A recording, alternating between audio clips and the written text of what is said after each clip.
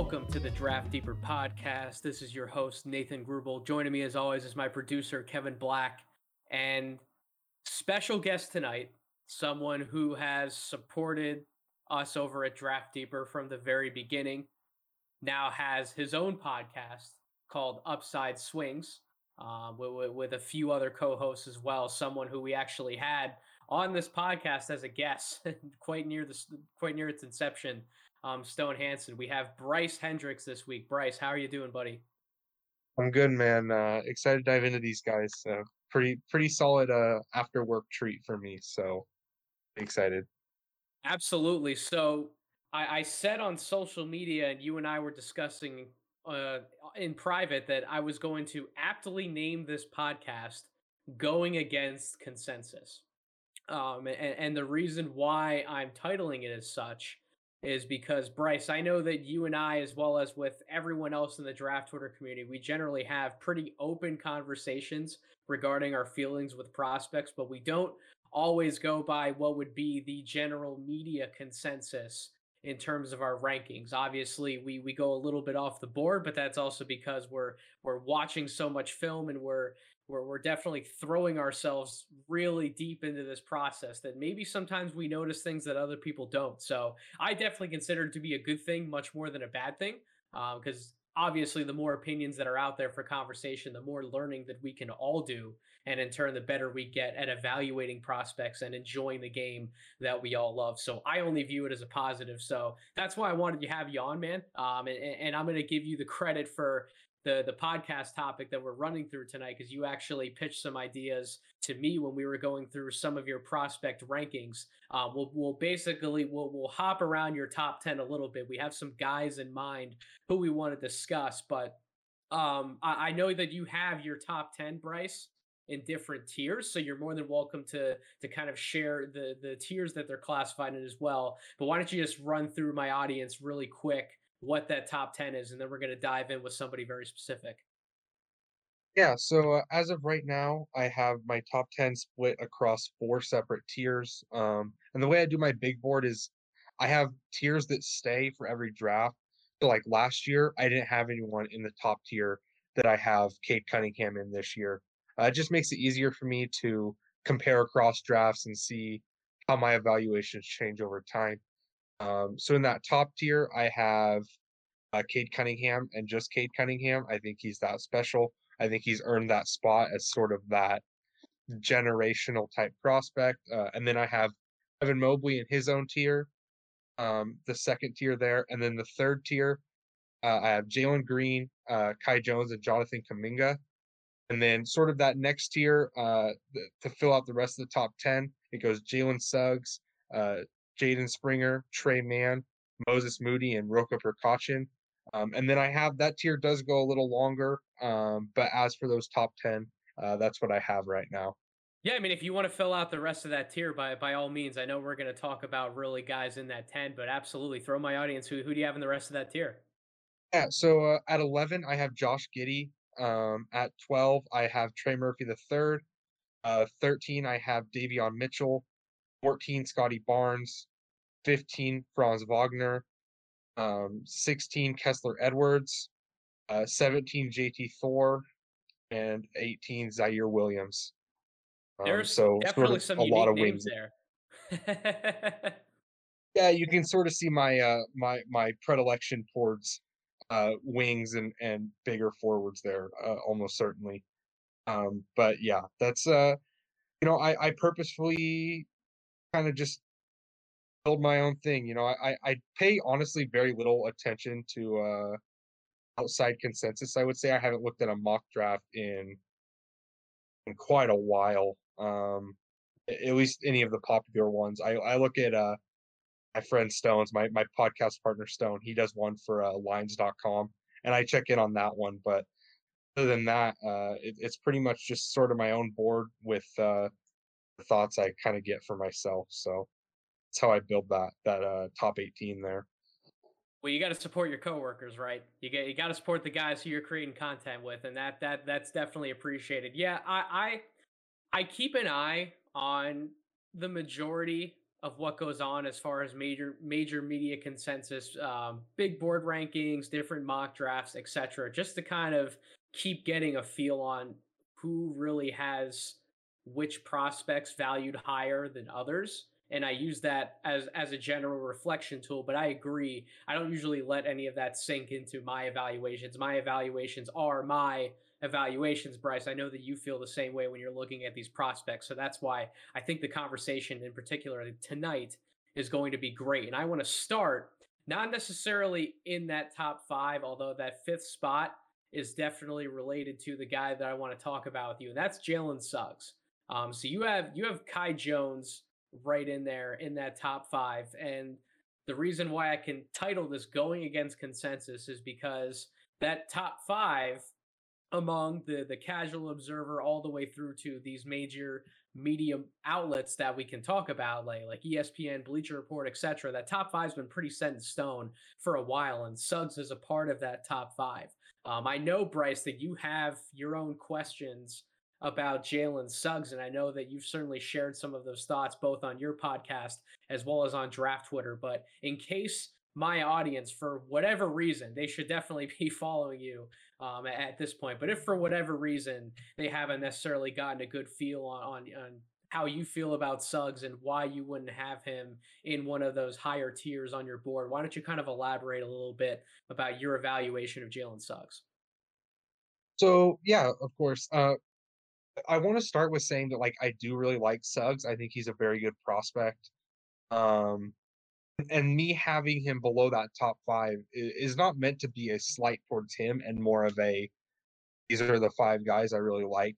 Um, those sort of top five guys are all guys, especially those top two, are all guys I think can be high level ones and twos in terms of offensive or defensive or two-way options at the next level. Um, my issue with Suggs comes down to that I don't necessarily see him in that realm because of his issues as an on-ball player. He's an excellent defender for a guard. 6'4", really strong, good athlete. I buy the shot. I think sort of that still has some questions, and the efficiency is never quite and where you want it, but he has some range on it. It looks good to me. Uh, Pretty consistent mechanics. And then he started to sort of figure out some floater touch and some stuff like that. That was a good development. But I still think that the biggest problem to me with Suggs is that the handle I think is really far away. And if you're gonna be 6'4" instead of like a 6'7", it's hard for me to really put him in that top tier with those guys who I think are all pretty elite, have a lot of upside to step up into some pretty versatile scoring roles in a way I just don't quite see for Suggs yet. So I don't think his handle is bad. I think that's where you and I disagree a little bit, but maybe, Bryce, not as much as you think, because the numbers actually bear out here in terms of one of my biggest concerns with him. Really, I only have two major concerns with him. I'll get to the second in a little bit, but the first would be the NBA is so heavily driven nowadays on offense by pick and roll play, right? And his Mhm. pick and roll numbers didn't exactly bear out to be what you would consider those from like a top five potential pick if you're selecting him as a point guard to come into a pick and roll heavy offense. He only ranked, and I say only, again, this rating on Synergy is still very good. It's not like it's below average by any means, but he was only in the 68th percentile compared to some other potential pick and roll ball handlers you could look at in this class. Where we're definitely going to talk about one of them in a little bit with some of your rankings here. And then he ranked in the same 68th percentile in pick and rolls, including passes. So when you're talking about putting him specifically in that play type, I have a feeling those concerns as far as his handle are definitely where they show up the most. Because if you're involving him in a pick and roll and you're playing that possession very tight defensively and you're doubling him in those pick and rolls or you're bringing heavy pressure, That's generally, I'm assuming you would agree, that's where his handle kind of breaks down the most, right? It's when he gets himself in these traffic heavy situations, or he tries to be like that bull in the china shop. Not directly comparing him to Derrick Rose, but kind of like how Derrick Rose back in his younger days used to be that very bull in a china shop. When I get downhill, doesn't matter how many people are clogging up the lane, he wants to get to the basket and try and finish, or pull up right close to that basket and go to his floater, but didn't always have the exquisite handle to be able to pull that off in his younger days. And I see a lot of that same thing with Jalen Suggs. So I guess it really depends. If you're drafting him into a pick and roll heavy offense, you might not be able to reap any benefits from that right away. But do you see him getting better in those situations in time, Bryce, at the very least? It's tough to say. I would say handle is probably the hardest thing for a guard to develop, because they're asked to handle the ball so early, and you're Mhm. constantly seeing um they're constantly seeing pressure early on in their careers, and they don't, we see it sometimes more with wings because they can sort of start their career in more of an off-ball role and work their way into playing more comfortably with the ball in their hands. Um and Suggs' handle isn't like broken. It's just he seems to have a lot of trouble with really creating any deception and some ball control issues when someone's really getting into him. Um, it's not like he dribbles like Cristiano Felicio or anything. Like he's still a guard who helped run an offense of one of the greatest college teams of all time. Um, and he uses his other skills to sort of enhance it. But I think, and you brought up Derrick Rose, which is a really good kind of person to sort of think of Suggs in the same light as. I think the difference is that Rose had that sort of elite athleticism to buoy him. I don't think Suggs is quite at that level, whether it be in the lane or pure burst. I think like if he had some burst, it could really make those hang dribbles he tries a little stronger, or a cross, even if it's not a great cross, if you can really explode out of that, it sort of makes up for some of the deficiencies. And I don't think he's quite that level of athlete. He's like a really good athlete, but not an elite NBA athlete. And I think that sort of hurts the handle as well. Um, he makes good passes out of pick and roll. That's why I was surprised those numbers were the same. It's just sort of I don't think he creates advantages super well. And that's sort of the name of the game if you're gonna be a real point guard at the next level. I think there's some other roles he can fulfill that still make him an excellent prospect, in my opinion. Well, when we talk about some of those other ways that he can affect an offense, it's really whenever he is able to get somebody on an island, that's essentially where he's best at. Either in different types of spot up opportunities or shooting opportunities off the dribble. I want to say, like I said, isolation, but he only registered 17 possessions technically in isolation according to Synergy, but he was in the 97th percentile in those isolation sets.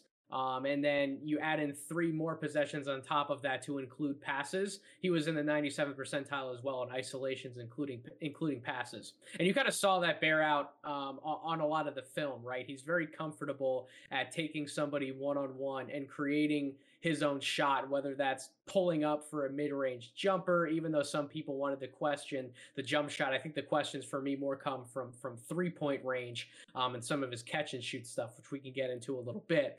But as far as him just creating a look for himself one on one, I think he did that incredibly well in college. Now, you make an excellent point, Bryce, where he doesn't have that like top 1% level of burst from a guard, right? So when you're talking about him doing that at the college level, obviously Gonzaga didn't face top shelf competition all year, but when they played good teams, Jalen Suggs is probably still a bigger, stronger athlete than a lot of those other guards that he's going up against. So definitely being able to withstand contact or being comfortable kind of going into people and creating contact, that's something that he I think is more comfortable for him to do at this level, then that might translate right away or as quick at the NBA level, depending on who a team throws at him, right? Like if he, let's say he's drafted high and he immediately becomes the focal point of an offense, obviously teams are going to game plan around him more so than if he's kind of like next to another lead ball handler type, right? But I think if you're talking about drafting Jalen Suggs pretty high, chances are he's going to be given the keys to that offense right away. I think really, I don't know. There's Houston and then there's Detroit, where I could see him playing next to somebody, whether that's like somebody like Kevin Porter Jr. or Killian Hayes, to be that primary offensive initiator to take some pressure off of Jalen Suggs, having to always be crashing into those tight windows and then having to make a split second play for somebody else out of that, and then we obviously get into the handle concerns. But how do you think he's going to be able to properly impact an offense at the next level? Are you concerned with a lot of the jump shooting at all inside the arc? Is it mainly just outside the arc jump shooting? How do you see him scoring primarily at the next level? So I think his optimal role at the next level is going to be as sort of a guard who plays off of bigger wings. I think he really fits that archetype better than anyone in this draft of sort of the ideal player to put next to the jumbo initiators we're starting to see more and more in the league.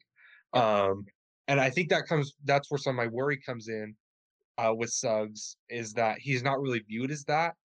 I worry that's gonna lead to him being put in really rough situations early on.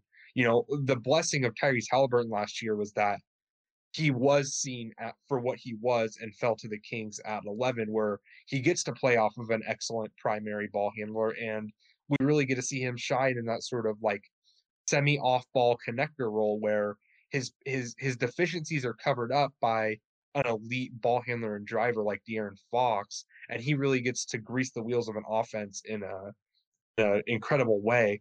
And I think Suggs can sort of be like the superhuman version of that, right? Like he's a much better athlete than Halliburton.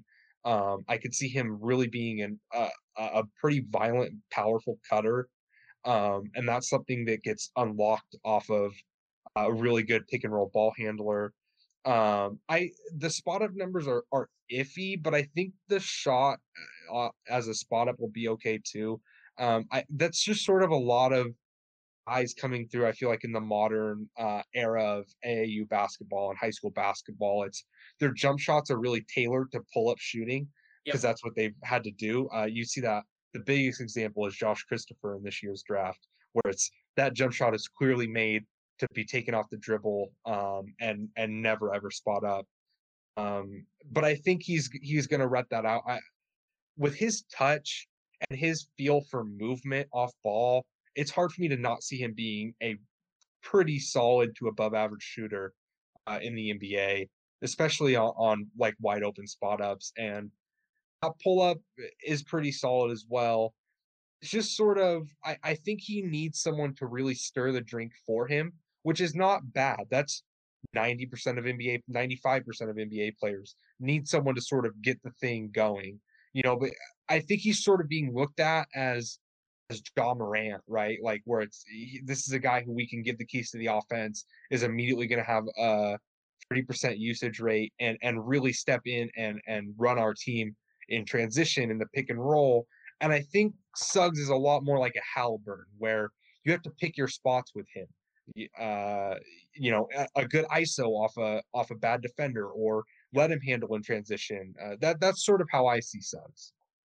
So, one very popular comparison that's been thrown around more over, I'd say, the last few months than I think even during the season is Drew Holiday, because of how effective Jalen Suggs was on the defensive end pretty much all year long, big game or not big game, as well as kind of that secondary creator type role, get him on some form of mismatch one way or the other, let him kind of get going in the half court by being able to cook somebody, and then hope that kind of that catch and shoot offense comes along. Because you bring up an excellent point. He only shot a little under 30% on catch and shoot looks in the half court overall. So obviously, like those numbers, that's definitely something that needs to come up. And that's probably the second thing that I would say I have an issue with, is the fact that You talked about the jump shot being much more tailor made for off the dribble offense, and I agree with that. I don't think his mechanics are bad off the catch by any means, but I definitely think he needs to be more prepared when those shots come his way. And that to me, I don't know if you would agree with that, Bryce, in terms of evaluating his catch and shoot shot. He didn't seem as prepared for those shots when they came his way as he should have been. Like somebody a teammate like Kispert or Ayayi. It's not just that they have really good mechanics and they don't change those mechanics no matter how they're shooting the shot. It's not just the consistency, but they're also prepared. They always have their hands where they need to be. They have their knees bent. They're ready to catch that ball in the shooting pocket and fire immediately. And you didn't always see that with Suggs. So I think if he takes the time to definitely polish that part of his craft, that eases up one concern, and that sells you on that Drew Holiday comparison a lot more after the fact than I think initially. I agree with a lot of the defensive stuff. I agree with like the secondary playmaking stuff, but Drew Holiday's become a really good catch and shoot player when he's given the opportunity, when he has the green light. How do you see him getting better or improving at those kinds of looks, Bryce? Do you kind of agree with that assessment about his catch and shoot game? Yeah, he just looks like he hasn't done it before.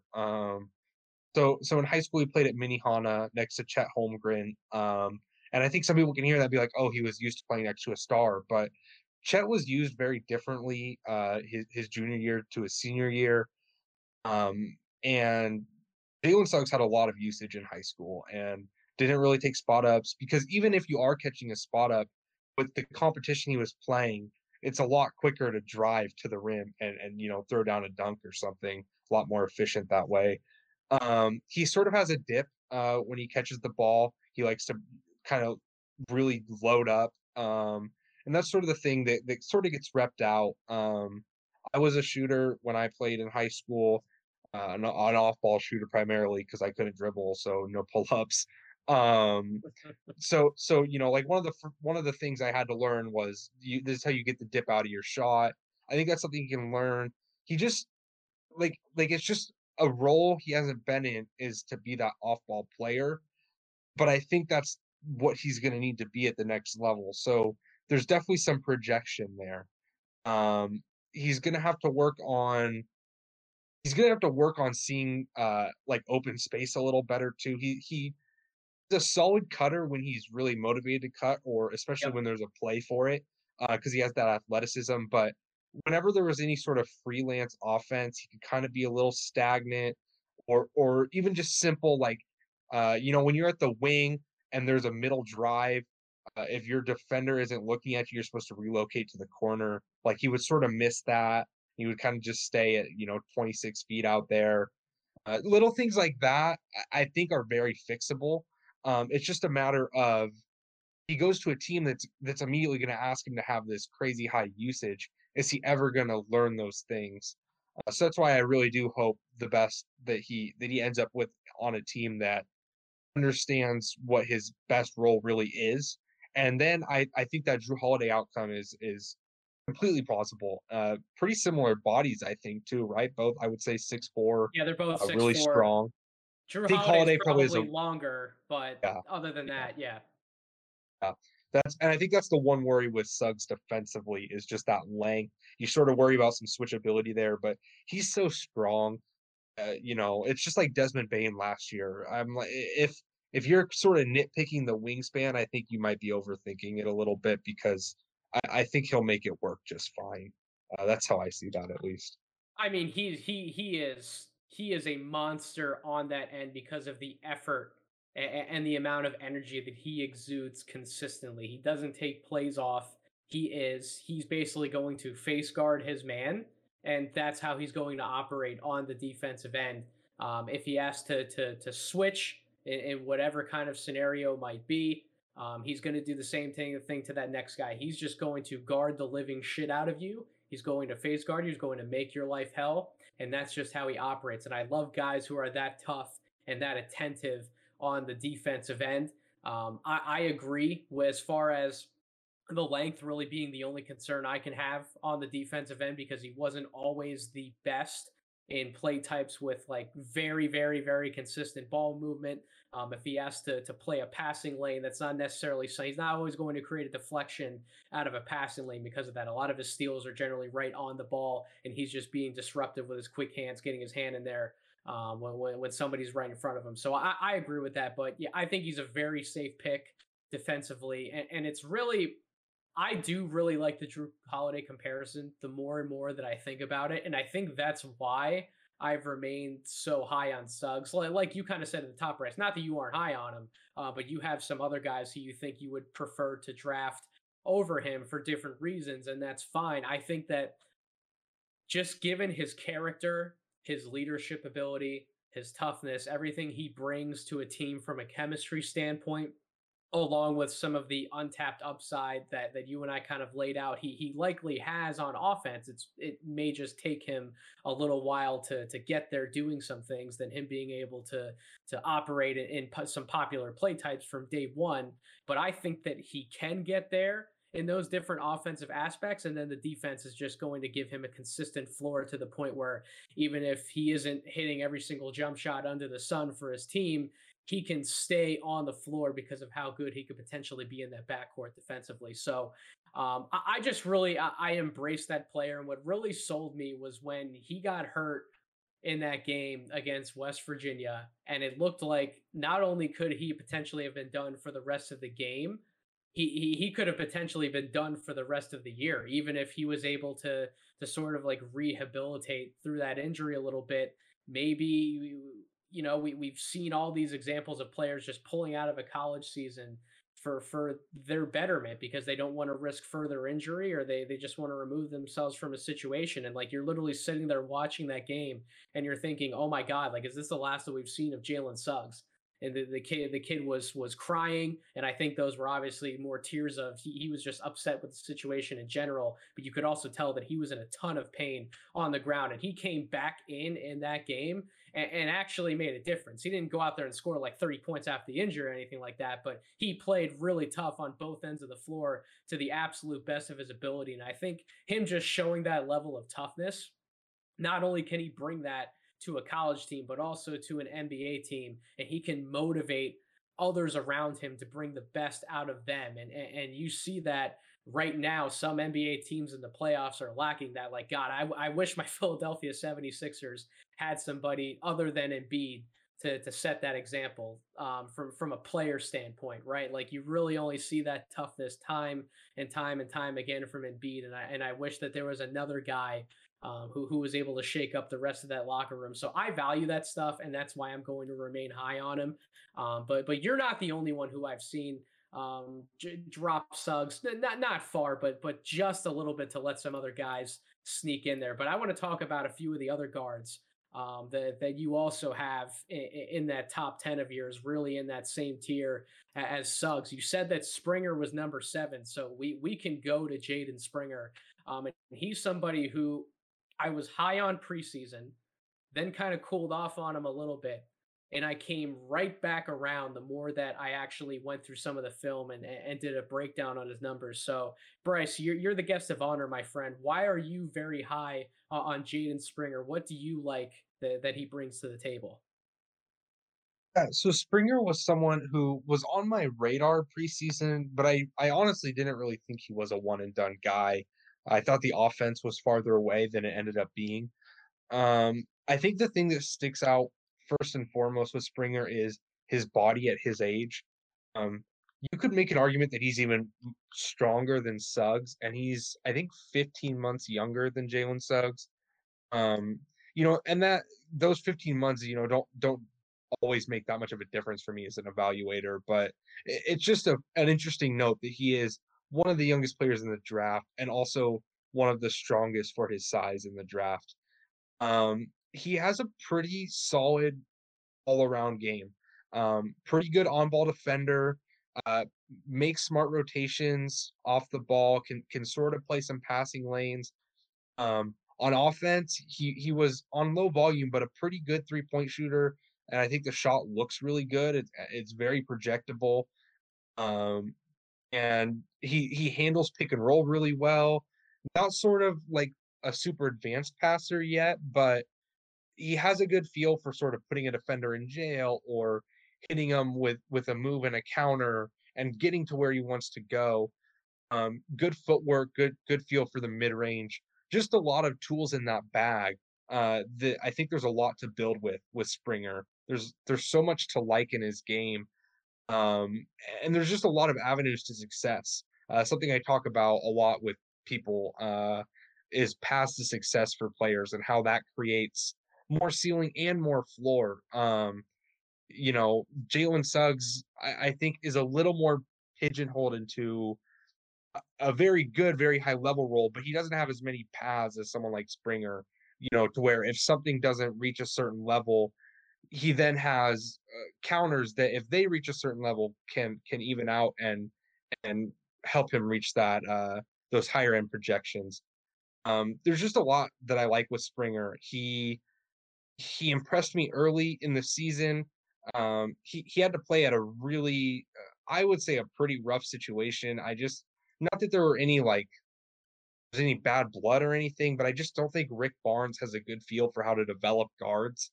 He ended up, I think it was a scheme thing because him and Keon Johnson both would sort of turn drives into post ups and while there's some value to that, I don't think it really worked for them.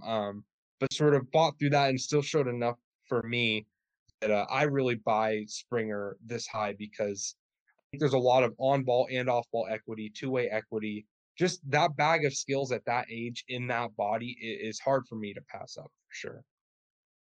A comparison that I've heard thrown around for Springer, I'm not going to pretend like I put this onto the Twitterverse by any means, but I definitely agree with it, and I hopped right on board when I heard it.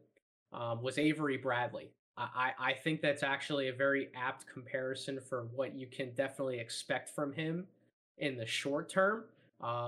Long term, I feel like there's a few areas as I can outline again, but I want to get your opinion on that comparison, Bryce. How do you like the Avery Bradley comparison, or do you have a better one for him, given some of the things that you went through about his game? I don't know if I'd say I have a better one. I'm not one who does a ton of comps on my own. I'll pick up on the draft Twitter ones and sort of nod my head. Avery Bradley's a good one. I think trying to think like solid, like really good two-way guard. I mean, Drew Holiday is one that could make sense for him as well at sort of the highest levels. He's he's not like the passer Suggs and Holiday are in terms of what they are right now. Um, yeah, I mean, Avery Bradley makes some sense. Sort of just like a really good two-way scorer with some connector ability as well. Yeah, I think that's one that makes a lot of sense. So the Avery Bradley definitely comes into play because of, as you mentioned, his ability to affect an offense off the ball. What was really good at Tennessee, and I think that's definitely going to come in and translate right away to the NBA.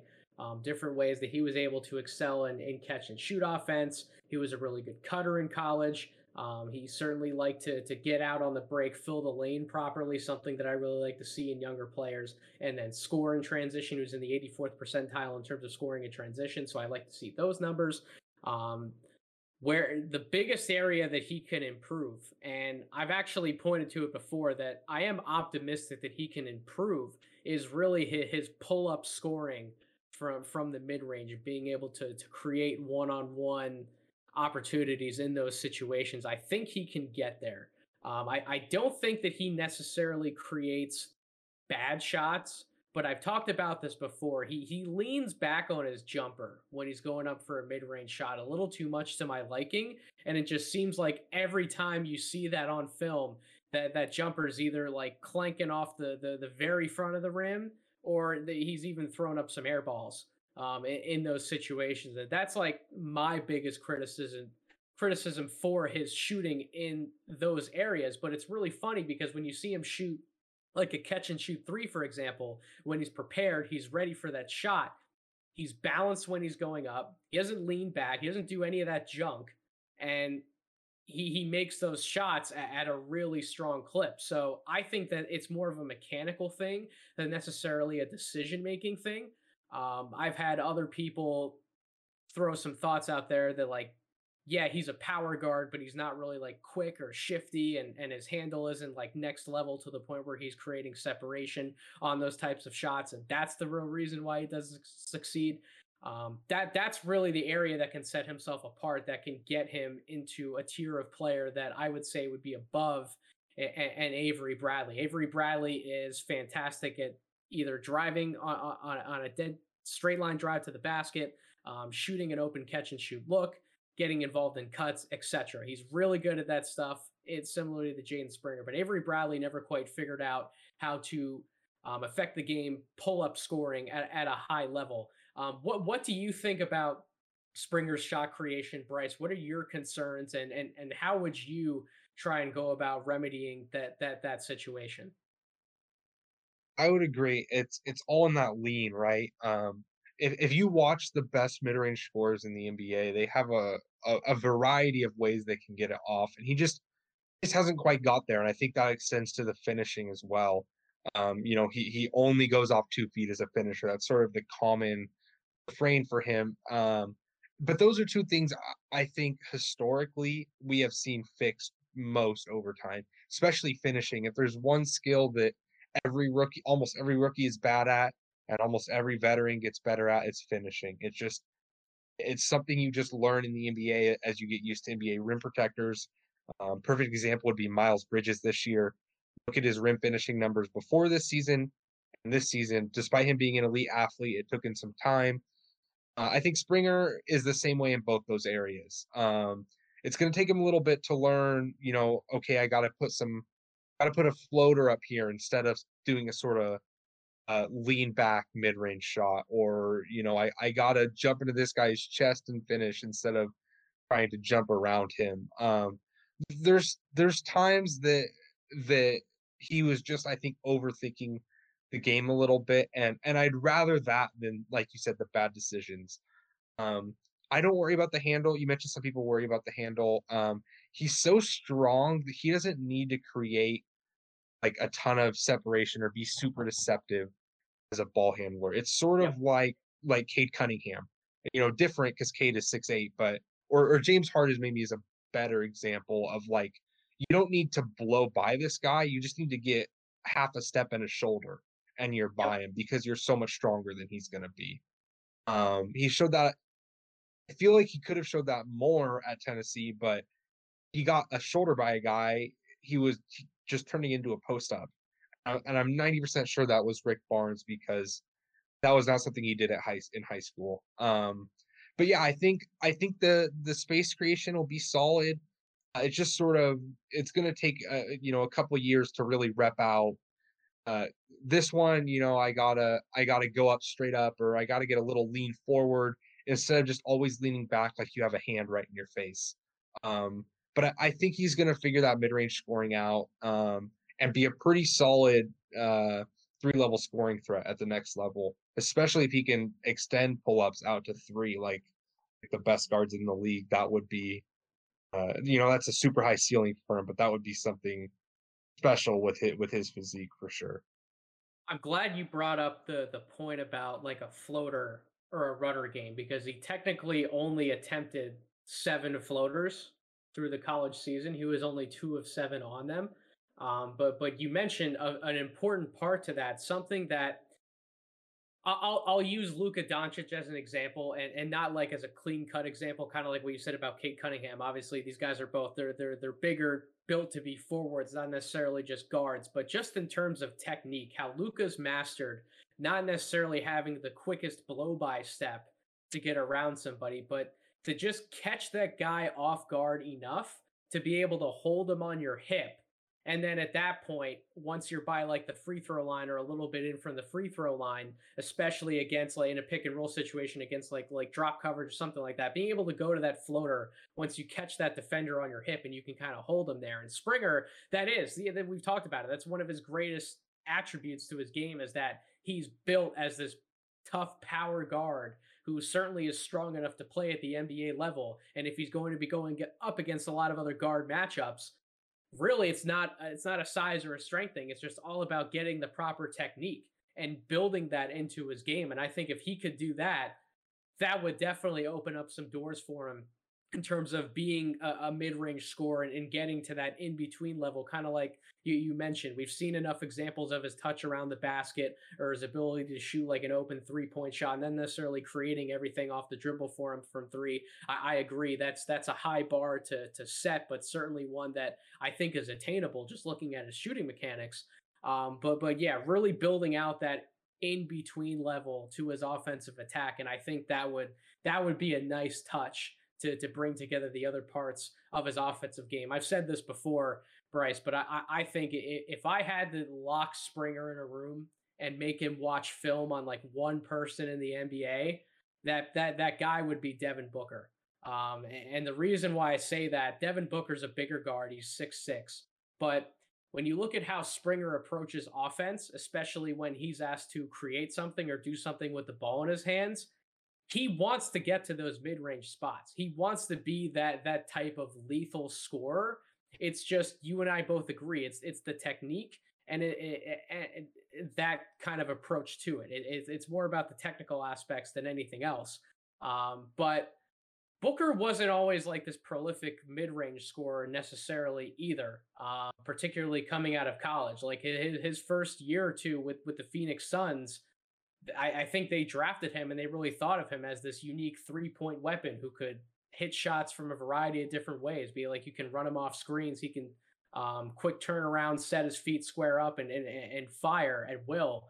You could have him involved in the catch and shoot game. He'd be this really unique 3-point option as like this bigger two guard. But I don't think they fully envisioned the type of score that they were ultimately going to get. And I see a lot of those similarities in terms of Springer's comfort level hunting for those shots. I don't know if you feel any similar type of way about that, Bryce. I don't know if you'd have maybe a better recommendation for him to study game off of a little bit. But what do you think about that point about Booker possibly being someone for him to study a little bit?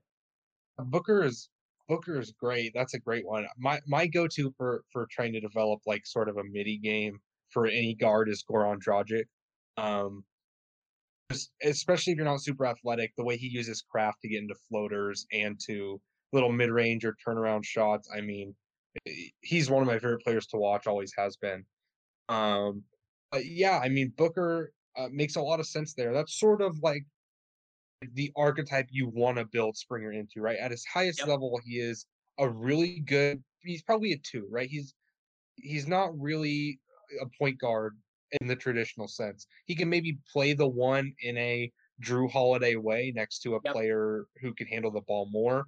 But if he could really develop into that sort of three-level scorer and off-ball player, and then really take advantage of the defense he can bring, that's a very dangerous player. And I think that's a player who's very similar in outcome to a Jalen Suggs, and I think that's why I sort of view those guys very similarly. Is I see their range of outcomes and their best benefit to really good teams pretty similarly as these sort of off-ball attacking guards who really thrive on the defensive end. So more similar prospects I think are sort of given credit for. You bring up a point about that you definitely see him as more of a two, and I agree. I agree with that 100%. I definitely want to get to some other guys. I mean, we could hammer home the fact that in different pick and roll situations, Springer's numbers were pretty bad as far as synergy metrics are concerned. But I'm not as concerned with that as some other people might be because I agree. If I'm drafting him, I'm not trying to turn him into something he's not. I view him as a two. He might exclusively be a two, but at the same time, that's fine because I think his role within that position is pretty defined. It's pretty clear, and he has a really strong chance to be able to excel at those things. Certainly, do enough in that role to earn minutes in really early on in a rookie year.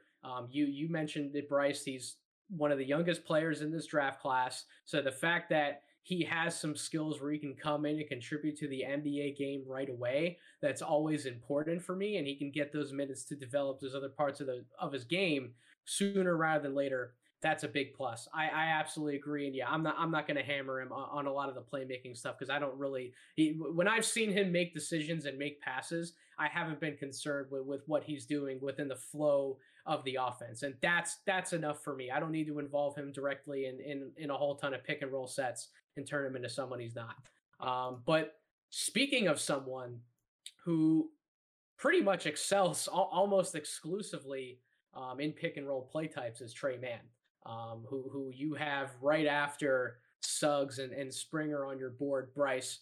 Um, I wrote a piece before he got to Florida where I was very high on Trey Mann, and I thought that he could be this next sensation at the point guard spot, being this deep range shooter who's able to affect the game offensively in a variety of ways from that position. He's been someone who's kind of floated around a little bit, and this is another example of going against consensus, kind of having him as this like top 10 type guy. And Springer, same thing. I didn't even mention that but when we were talking about him. But Springer, you've really seen backslide in these like major media boards. He's like in the late 20s at this point. I haven't really seen Mann in a lottery. He's kind of been in that like 17 to 20 range is where I've seen him the most often, both on like big boards and mock drafts. But draft Twitter is 100% higher on both Springer as well as Trey Mann than a lot of other major outlets are. So why don't you explain to my audience, Bryce? We've talked about him a little bit on this podcast, but not necessarily in the same depth as we just talked about these other two guys. Why don't you explain why you like Trey Mann so much? So for me, it really comes down to the most important skill in the NBA right now for a guard is pull up 3-point shooting. And Trey Mann has that. He's 6'5". He's not like 6'1", like a Max Abmas doing this. He He's six definitely five. grew. Didn't he Yeah, grow? Correct me if I'm wrong. he was I think 6'2" last year, and he was 6'4", Yep. 6'5" this year. Um, and he was sort of learning how to use that size, but the fact that he grew 3 inches and became a better 3-point shooter in one summer is pretty wild to me. I remember going through my growth spurt and like completely losing the ability to shoot a basketball or move for that matter. But like his pull 3-point shooting is really special.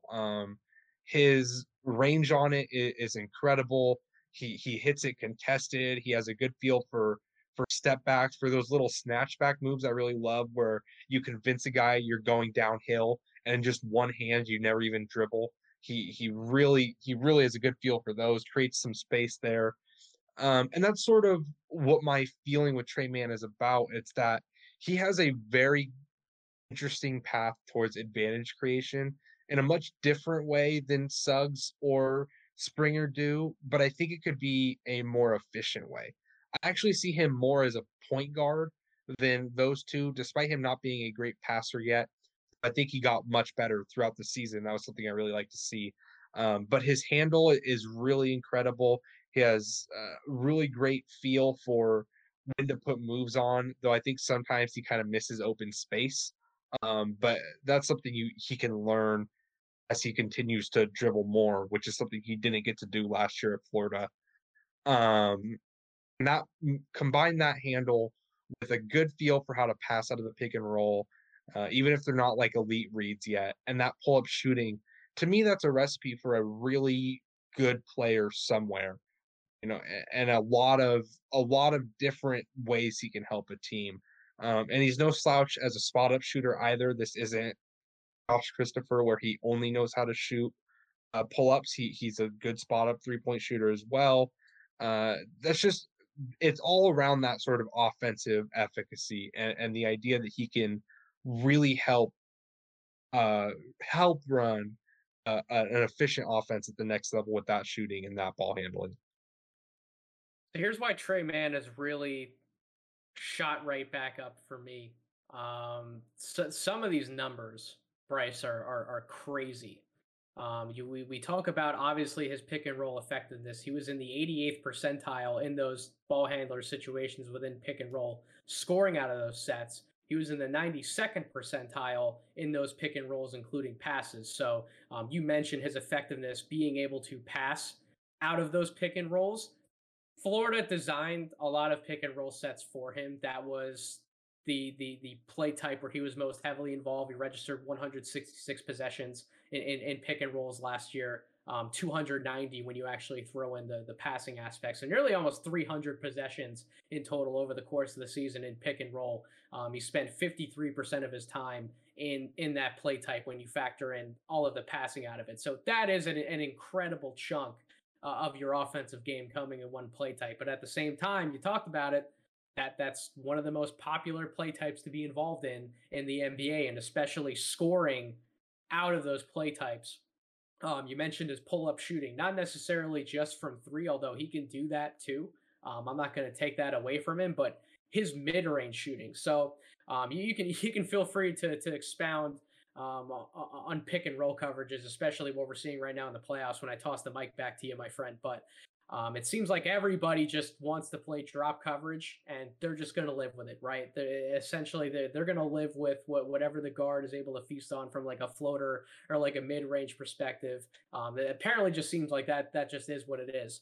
And the good news for Man, he doesn't even have to take a like another dribble in to get to like floater territory. That man can pull up from pretty much anywhere inside the arc, and he does it to great efficiency. He rated in the 82nd percentile on medium range scoring, which Synergy considers, for my audience, they consider that 17 feet out to just inside the 3 point line. And the shooting percentage on those shots was 47%.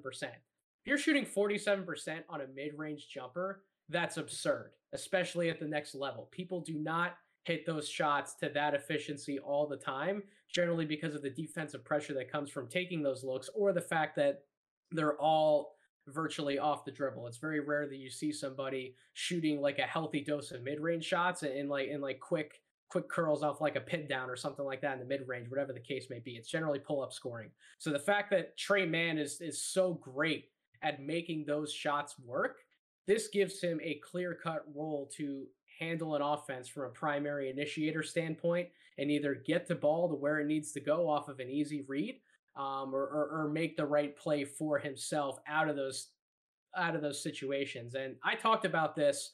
I was on the Draft Deck pod with Corey and Albert this past week, and one of the things that we brought up on that pod was how NBA offenses are so simplified and watered down to this point, where obviously everybody has different variations, but it's really like 5 or 6 sets that everybody creates variations of plays off of. So in reality, when you talk about some of his playmaking, Bryce, yeah, a lot of it's simplified, like he's making these easy reads and he's delivering the ball to where it needs to get to. But at the same time, he doesn't necessarily need to do anything overly complicated. He just needs to focus at excelling within the plays or the type of offense that his coaches want to run for him. So I think that just going back and looking at the volume at which he was involved in some of those play types and then his efficiency from that volume, that really sold me to kind of swing all the way back up on him, because I didn't know how much volume he could handle if he was really on that trajectory to potentially be a star point guard in the NBA. Do you view him as like this potential star level guard? I'm assuming that you do, or that he can get there because you would have him in the top 10. But if you even if you do, what are some of the roadblocks you see for him that could prevent him from hitting that kind of ceiling? So I do see that. I do see that upside with him. I when I wrote my scouting report on Man, which was, I want to say, like right after they got eliminated in March. But I could be a little off on my timeline there. But I noticed those gaudy numbers too, and I was just sort of taken aback and comparing him to sort of the other players, his contemporaries. It's pretty. He's in he's he's in very good company. He's a very excellent scorer, pick and roll player. Um, I think he has a lot more star equity than he's sort of given credit for, because the best guards in the league are the ones who are the best pull-up shooters. Um, if I were to think of anything that can sort of keep him from that, it really comes down to if he can't even make the simplest passes back in the at the NBA level. If he really takes a drop off in sort of how he's making those passes. He has a really good feel for manipulating the roll man in pick and roll, and or not the roll man, excuse me, the drop big in pick and roll, and finding the roll man. Yep. whether it be for lobs or for little wraparounds or dump offs, whatever it may be. He has a really good feel for that. But in the NBA, those bigs are just more athletic and they're bigger lots of times too. And I could see him trying to squeeze those into the tight windows he likes to, and the big seeing that and taking that away. And that'll be a growing pain. Like every young guard is going to have some growing pains in the NBA. But if he never really adjusts, never really learns to make some other passes, he isn't really good at like skip passes or or or kickouts. Like if he never gets there with those, that can be an issue as well. And then if the defense is going to be really problematic and the offense isn't quite worth that setback, it could keep him from being a star and lead him more into being a high level bench scorer.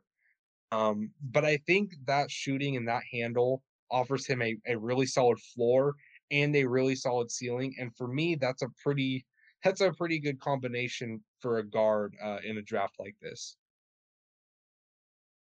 You want to know what's really surprising when you talk about defense? He was in the 90th percentile in the country defensively. That really shocked the living shit out of me. And I think to his credit, a lot of that does come with that growth spurt and him being this bigger guard, essentially going up against a lot of other guards, particularly in like pick and roll play types, for example. He was in the 90th percentile defending ball handlers within those sets.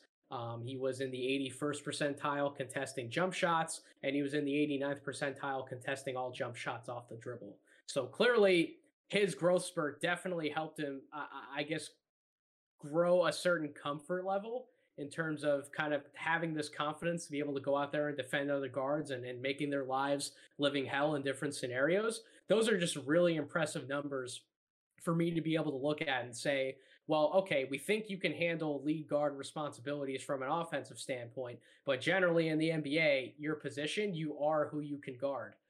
So if you're going out there and excelling at the guard spot in a lead role, can you bring the defense along with that to double that impact and make sure that we keep you on the court no matter what's going on? Can you go out there and defend the other team's best guard, or at the very least present yourself as like an above average defender to the point where you're not sinking us on the other end of the floor?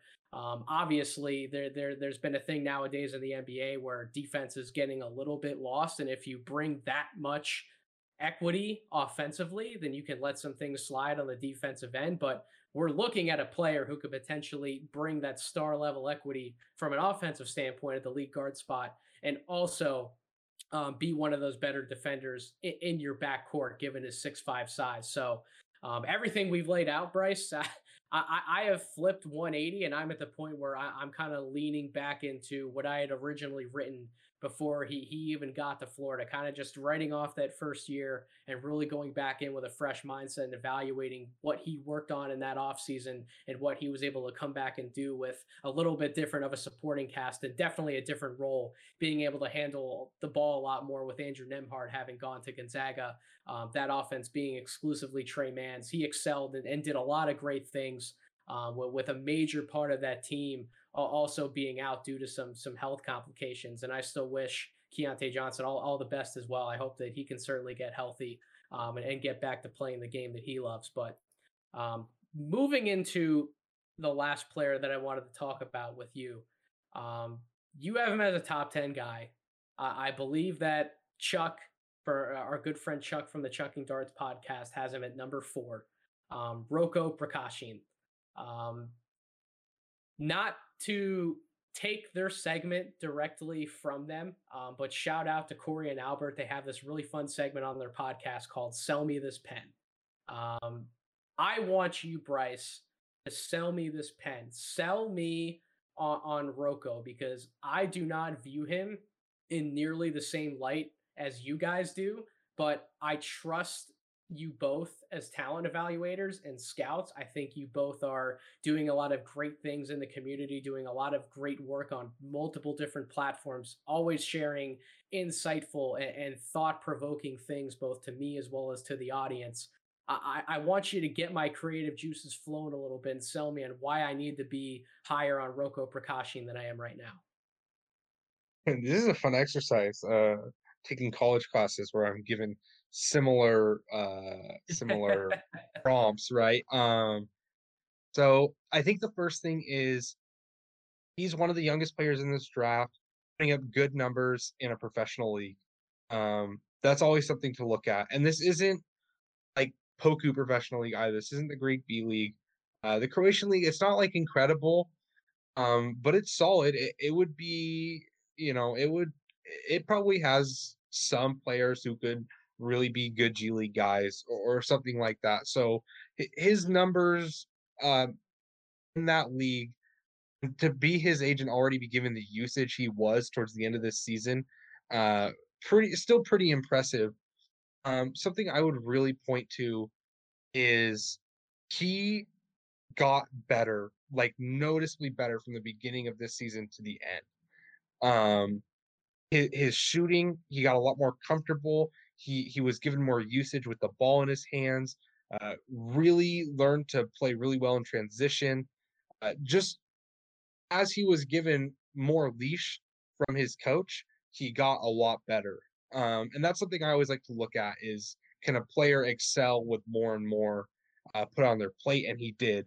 I think that the biggest selling point for me is actually going back to watch him against lower competition, because he has, can I cuss on this podcast? I already have, my friend. Just Okay. let it all out there.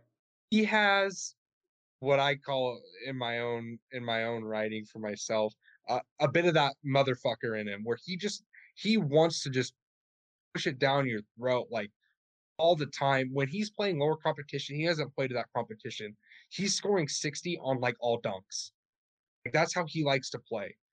We talked about that with Jalen Suggs, where it's just someone who really, with that motor, with that passion, it's hard for you to not see them finding a way to succeed. And I see that a lot in Roko.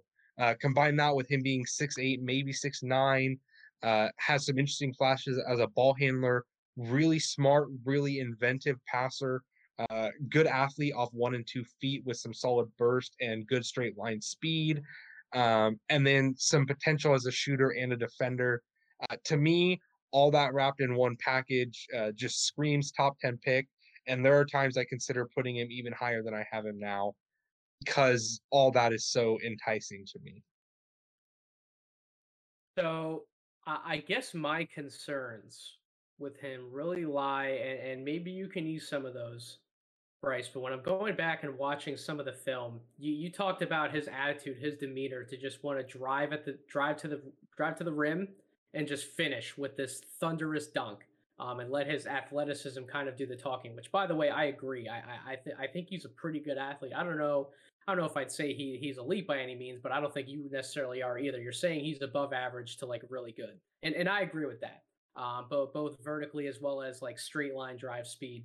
I think he has both of those qualities in his athletic tool bag. But I didn't really see a lot of fight from these other teams when I'm going back and watching some of this film to necessarily stop him from scoring like that. And maybe that's just me being really fickle with the film. Maybe it's me just wanting to see an example of that against some better competition, against tougher levels of defense. Maybe that's just a me thing that I don't want to necessarily let myself buy into it, or maybe I'm completely wrong and he is creating those looks that easily, and it looks that easy because it really is for him. Like he's just that much better than everybody else in terms of that aspect of his game. So that's one thing that I struggle with. And then the other thing I struggle with is I buy a lot of the vision stuff. I think he makes sound decisions when he's handling the ball, whether that's in transition or in a half court set. I think he makes good decisions. Um, I don't know, and this kind of goes off of that scoring around the rim when it looks a little too easy, a little too good to be true. I don't buy the outside shooting from him either. There's just, and I know that he pretty much in 24 games in the Adriatic League, he shot 39% from three, so the percentage checks out. but he only shot 65% from the line. And just eye test, something about that shot and his mechanics just seem off. I never really see a consistent, I don't necessarily have a problem with his release and his follow through, but I never really see a consistent base on his shot. And I think that leads to some really off angle and ugly misses. I definitely think there's some lower body work to be done on his shot. So I don't know if you want to throw some counter arguments out against either of those points. I think you touched on number one when you were giving an overall explanation to his game, but try and help me ease some of those concerns a little bit. What would be your rebuttal to some of that, Bryce?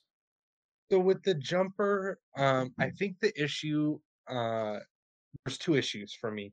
One, that wrist action at the top is really violent, sort of like Jalen Johnson, where he's trying to over generate power with that wrist.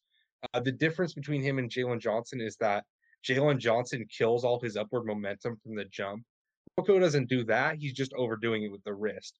And that's why if you watch a lot of his shots, I think a lot of them are really long, or off like pretty hard left when he's from Yep. that right wing, because he's just way overdoing it with that wrist. That's something that's going to take a little bit of time, but a good shooting coach is going to get that out of him. And then the inconsistent base is the problem we see with a lot of NBA players. I still think like good examples of that, like Jeff Green still has a pretty inconsistent base, and when it's consistent, he's a very good shooter. When it's not, he's not. And that's something you hope is going to get sort of fleshed out, but you never know because sometimes those guys just have a certain rhythm. What I will say is that he looked more comfortable as a pull up shooter in the mid range than as a catch and shoot shooter, and I think that bodes well for how he's going to try and play, because that sort of versatility is something that means a little bit more to me than just the efficiency. And I think he'll eventually be able to extend that out and be a solid shooter where he can really take advantage of his other attributes. Um, I would say too with the sort of competition thing, I agree. There's no one that particularly challenges Rocco. It's a solid league, but not a solid league at exploiting his deficiencies. And that's sort of I have that same argument with Alperen Şengün too, where it's the Turkish league is very good, but I don't think it's super great at stopping what he's good at, so he kind of gets what he wants. I think Rocco had a lot of that, but I also think that if you go and watch him, especially before this year, play in some different context, you can sort of see different sides of how he can succeed, whether it be as an ISO player or as a pick and roll man or a pick and roll ball handler, or he's a really smart cutter too, really good at finding open space. Sort of like to bet if you're that athletic, and he's not like you said, he's not an elite athlete. I would say similar to like a he's Jalen Suggs is a better athlete, but similar in that they're not like elite NBA athletes, but they're good athletes, above average athletes, and you pair that with IQ and the touch. I think that starts to paint a picture. I would agree where he doesn't have like a clear role. Rocco doesn't have a this is what he's going to be 100%. It's going to take a more creative coach and hopefully, him sort of developing. Um, but I think those tools are really great building block tools that he has to work with, and it's just sort of about developing those. And I'll always sort of trust that to learn in the NBA, because the NBA is generally great at development. It's the best league in the world, and Rocco with all those skills, and it just paints a picture of an NBA player, and a very good, very useful NBA player with a lot of different fits depending on what a team needs him to do. I like it. I like it. I don't know if I'm necessarily going to come up on him a little more just based off of your pitch alone, Bryce. But what I will say is that you've probably done the best job explaining why you like him that much personally. To me, obviously, Chuck has had some good thoughts all over his Twitter about Rocco, but the job that you just did right now to explain why you like him and what you see in him, that's given me a better picture, I think, and I understand more now. And I think that's definitely important. Is you might not agree with somebody, you might be going against consensus in a way, but if you're able to explain your thoughts, um, in a way that lets other people at least understand where you're coming from, to the point where that other person in an argument or a conversation's like, okay, that guy's not crazy. I actually see where he's coming from. I might not agree, but I understand it. Like, that's what you just did for me, Bryce, and I definitely thank you for coming on the pod and giving that to me, because it was a lot of stuff that I think I needed to hear. And really, you did that throughout the whole show, buddy. I've really appreciated our conversations on social media and the support that you've shown for this podcast, along with a lot of other podcasts in the community. The Draft Twitter community right now in the podcasting and media sector is so strong, and I love that we all give support to each other. So I wanted to personally thank you for that on this podcast, Bryce. You're one hell of a guy. I already plugged Upside Swings a little bit at the beginning before we really broke into the podcast, Bryce, but take that again, share with my audience, where can they find you, where can they listen to you, and also where can they read some of your stuff, because you do write some pretty strong pieces. Yeah, so on Twitter, I'm at Bryce Hendrick 14.